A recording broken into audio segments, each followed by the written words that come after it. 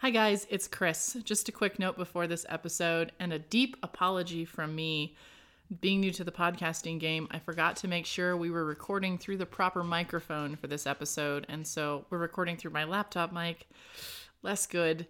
The quality has suffered a little bit, but I promise by the next episode we're back on our A game. The content is still good. I encourage you still to listen if you can, but it's just a little note that we know the quality is not great on this episode, and I hope you still enjoy listening. Thanks.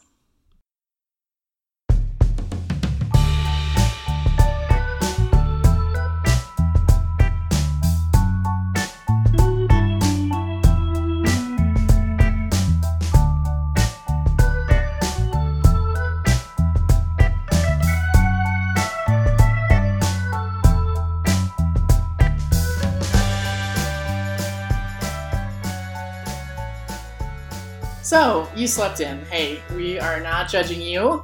Sometimes you just need a little bit more sleep. And if you need to snooze, we'd rather you did it at home in your warm, comfy bed than in our less than comfy, for sleeping at least, pews. And you can always catch up with the sermon later, right here on this Sunday morning Sleep-In podcast. Now, we don't want to undervalue what it means to go to church. Church is a place where we gather with intergenerational community, not a lot of places you do that. Left in the world, there's kids running around, there's cookies. Of course, Methodist potlucks are infamous. There's great music, and there's something about being in that space together that's really important. But we'll give you what we can. I'm Chris Marshall. And I'm Susan Foster, and we are United Methodist pastors in Reno, Nevada. We're not theological experts or perfect preachers, but we are people who value the gospel and want to help our congregations think through big questions every week. We started this podcast so that if you're away from home or working or coaching your kid's soccer team or out running errands and just crammed your life so full, you don't miss everything that's floating around the church these days. At least you'll get some of the ideas and maybe have some time for reflection. Each episode is a conversational version of a sermon we gave on Sunday. And so whatever day it is when you're listening to this, I want you to snuggle in or pay attention, a cup of coffee or a nice comfy place, and receive this message with an open heart and an open mind. Another quick note, we're Methodists, right? So we don't actually dictate your theology. Our ideas are ideas that get you thinking about what you believe. We don't need you to agree with us. We don't need you to not question us. We actually just kind of want to provoke some thoughts of your own. And it is our sincere hope that as you have those conversations with yourself or maybe with the people around you, that you will experience the mysterious, loving force in the world we know as God moving in your life as you consider this. So, Chris, this is the fourth Sunday of Advent. We're on the downhill slope into Christmas Eve and Christmas Day, and I am in the fourth week of my sermon series based on the book called Awaiting the Already. Yes. Yes, so we finally got to the mystical John. Ooh, John. John and the lovely and beautiful poetry that begins the book of John. And also known as the obscure and mystifying poetry that begins the book of John. It's gorgeous. It's just beautiful. And that's really where I want to start the conversation about this text, is really in like the use and the expression that John evokes, because I think if you've heard it and had a significant connection with the text, in the beginning was the Word, and the Word was with God, and the Word was God. There's something about it, and John uses the image of Word and life and light, and he sort of weaves them together in this gorgeous way of talking about who Jesus is. Logos, the logic of God. The logic of God, that here it is among us, and we have the famous Message version, Word became flesh and moved into the neighborhood image. But I even like the Revised Standard Version, which said, takes up residence among us. There's just something so powerful about that. And I really was struck this week as I looked at this text about the cosmic setting that John gives.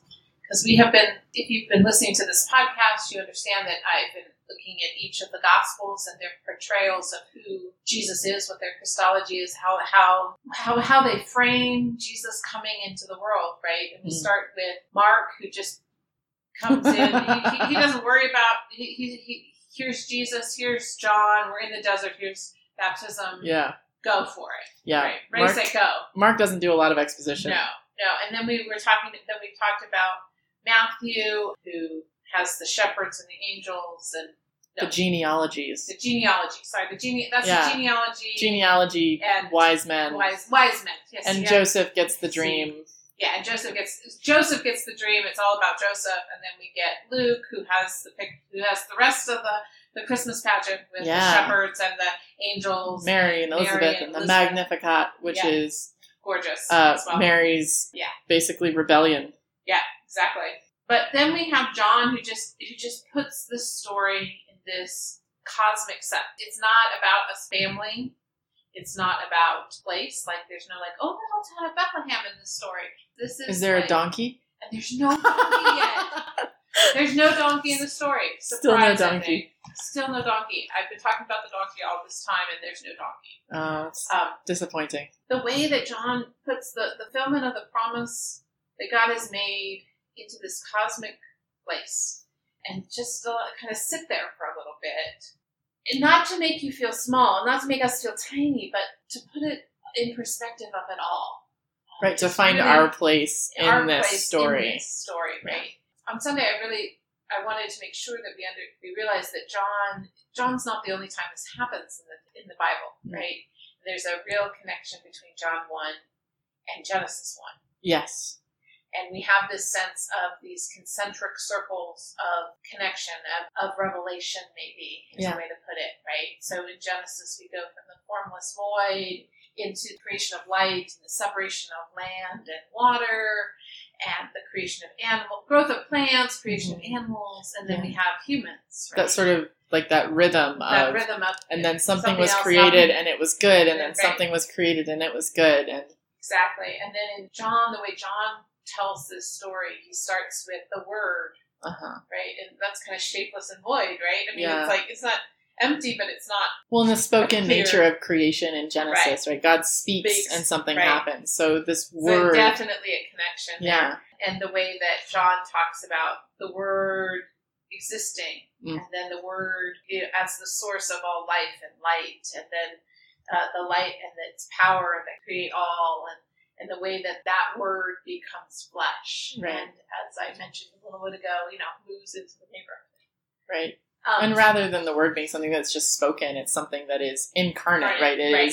Like it goes from that amorphous to that powerful force to that amorphous, but also then it goes into this physical lived experience. Like it has matter, it has weight. Yeah. That was my focus this week. And then it got me to thinking about light. And I was in the car the other night, driving east from downtown towards my folks' place, and I was shocked that I could see the light on the Grand Sierra Resort. So if you're not from Reno, there's a resort that's at the end of the runway of the airport. Pilots hate it. And it has this big LED screen on the front of it. Yeah. And when you're driving on the other freeway that goes south, you obviously can see it. There's no avoiding it, right? Yeah. But the other night, it was so clear. It just was one of those nights I went, oh my gosh, I can almost read that sign from over here. Yeah. It kind of got me thinking about the nature of light, that sometimes we're distracted by it and sometimes we don't even see it, but that light is always present with us. Yeah. And it has some pretty specific nature. There's dimmer lights you're not going to see as far, and brighter lights you're going to see farther. But we can become immune to it, that light over there, and we go on by it. You and I have been having conversations about the new lights on Circus Circus. Oh, they're so pretty. They are so pretty. But it took a while for us to go, oh, wait. That's happening. Something's different. Something's different. And I got thinking about the way that John describes light in this passage, because he describes light as something that his wording is, and the darkness did not overcome it. Yeah, or in some versions, did not understand it. Or did not understand it. Yeah. But when you think about that, that's not actually what light is, right? Light Right. is a thing that inherently will cast a shadow, right? I was preaching it yesterday. I was like, I'm standing up here and I have a shadow beside me. I see my shadow from the lights above me. Yeah. But the light that John is describing and the way that the metaphor begins to break down, but breaks down in a really illustrative way, Mm-hmm. as John keeps describing this light, is that the light of Christ, the light that becomes Christ, the light that has come into the world, is a light that doesn't actually cast shadows. Oh, interesting. It breaks because obviously John knew that light cast shadows, right? Like, yeah, this is 101. This is 101. This is like, even if we don't know why it exists, right? But John has this description that just basically says there is no darkness in it. And that this light comes and casts light even in the darkest places. Right. Even in the places we're not noticing it yet. Right. And even in the places where we're denying it. Right. The light will shine, even if we say we don't want to uncover that about ourselves. And that there's like not collateral damage because of that. Exactly. Right. Exactly. Like this is how it is. And I think that's a really powerful image. And it's really helpful because I think we do consciously or subconsciously think about light and darkness. It's sort of this yin yang thing. Yeah. And one of them is good and one of them is bad. And then that causes all sorts of problems for us. Right, of course. But when we're talking about the light of Christ that is coming into the world, that is being made flesh, that is moving into the neighborhood, it permeates things in ways that we are not expecting. Right. And we are often surprised by. And then further in this text, it talks about John being one who came to testify to the light. Yeah. And that's where we come in. Right. That's where humanity comes in. That's where we come in and we go, that's our job. To testify to the light. To testify to the light. To say the light is here. The world may not look as we want it to, but we are in the midst of the beauty and wonder and awe and the creative force and the word speaking in ways we can't name, can't actually speak of, but that we reflect that we point to it, that we are a part of that. And that's the call of John's gospel, that John is like, the light has come. Now get busy. Yeah. And not just look busy, right, but get busy. Yeah. That the work of reflecting, the work of putting yourself in places where you can help that light be magnified is important. Absolutely. So that's where I kind of left my thoughts. Oh, man, I love it. So there is something, friends and neighbors, called proof texting, which is when you pull different scriptures from different books that were written by different people for different purposes in different contexts out of their context and put them together to say that this proves something. So you have described for us in the last 4 weeks 4 very different images of who Jesus is and how Jesus relates to God and how Jesus relates to the world. These were written by 4 different communities within about 100 years of each other. Yeah. But they all have sort of different points, right? So I recognize that there is a danger in trying to compare them. But in John, it talks about Jesus as the light of the world. And then in Matthew, Jesus is preaching a sermon and he turns to his disciples and he says, you are the light of the world. Right. That this is your job. And he says they're a city on a hill. And this is where we get that lovely song about put it under a bushel, no. And don't let Satan blow it out, which is, yes, of course, one of my very favorites.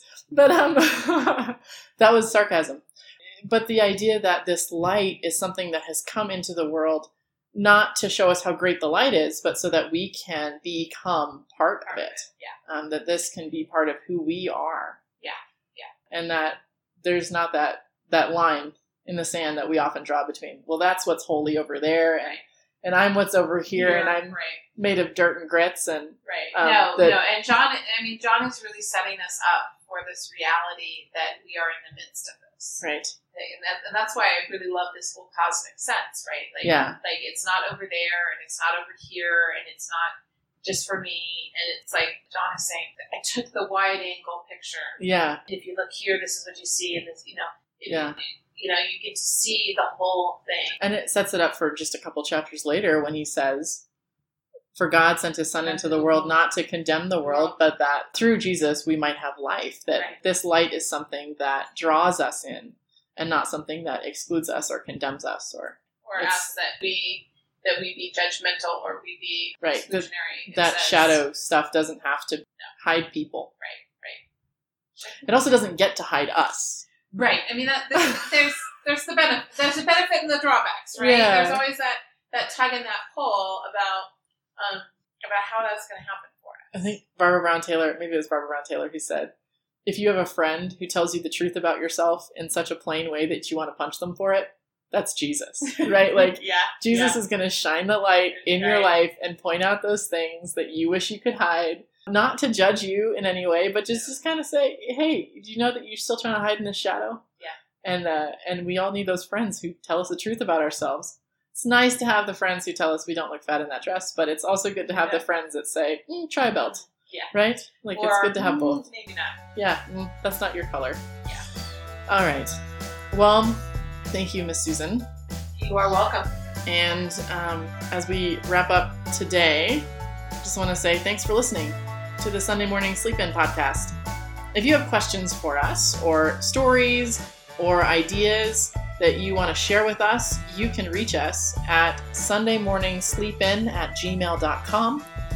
You can find us on Facebook at Sunday Morning Sleep-In. The scripture that Susan was talking about today is from John chapter 1, 1-18. If you have a Bible in front of you, that's about in the last quarter of the Bible. It's the fourth gospel in the New Testament. Or you can catch it on Bible Gateway or any online source that has scripture available to you for free.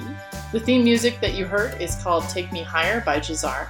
I want to leave you all with a blessing, a benediction, if you will, a sending forth, that this is the time to reflect the light.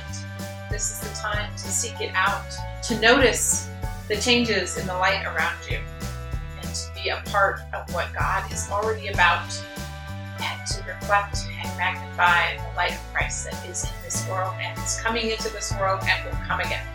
Amen? Amen.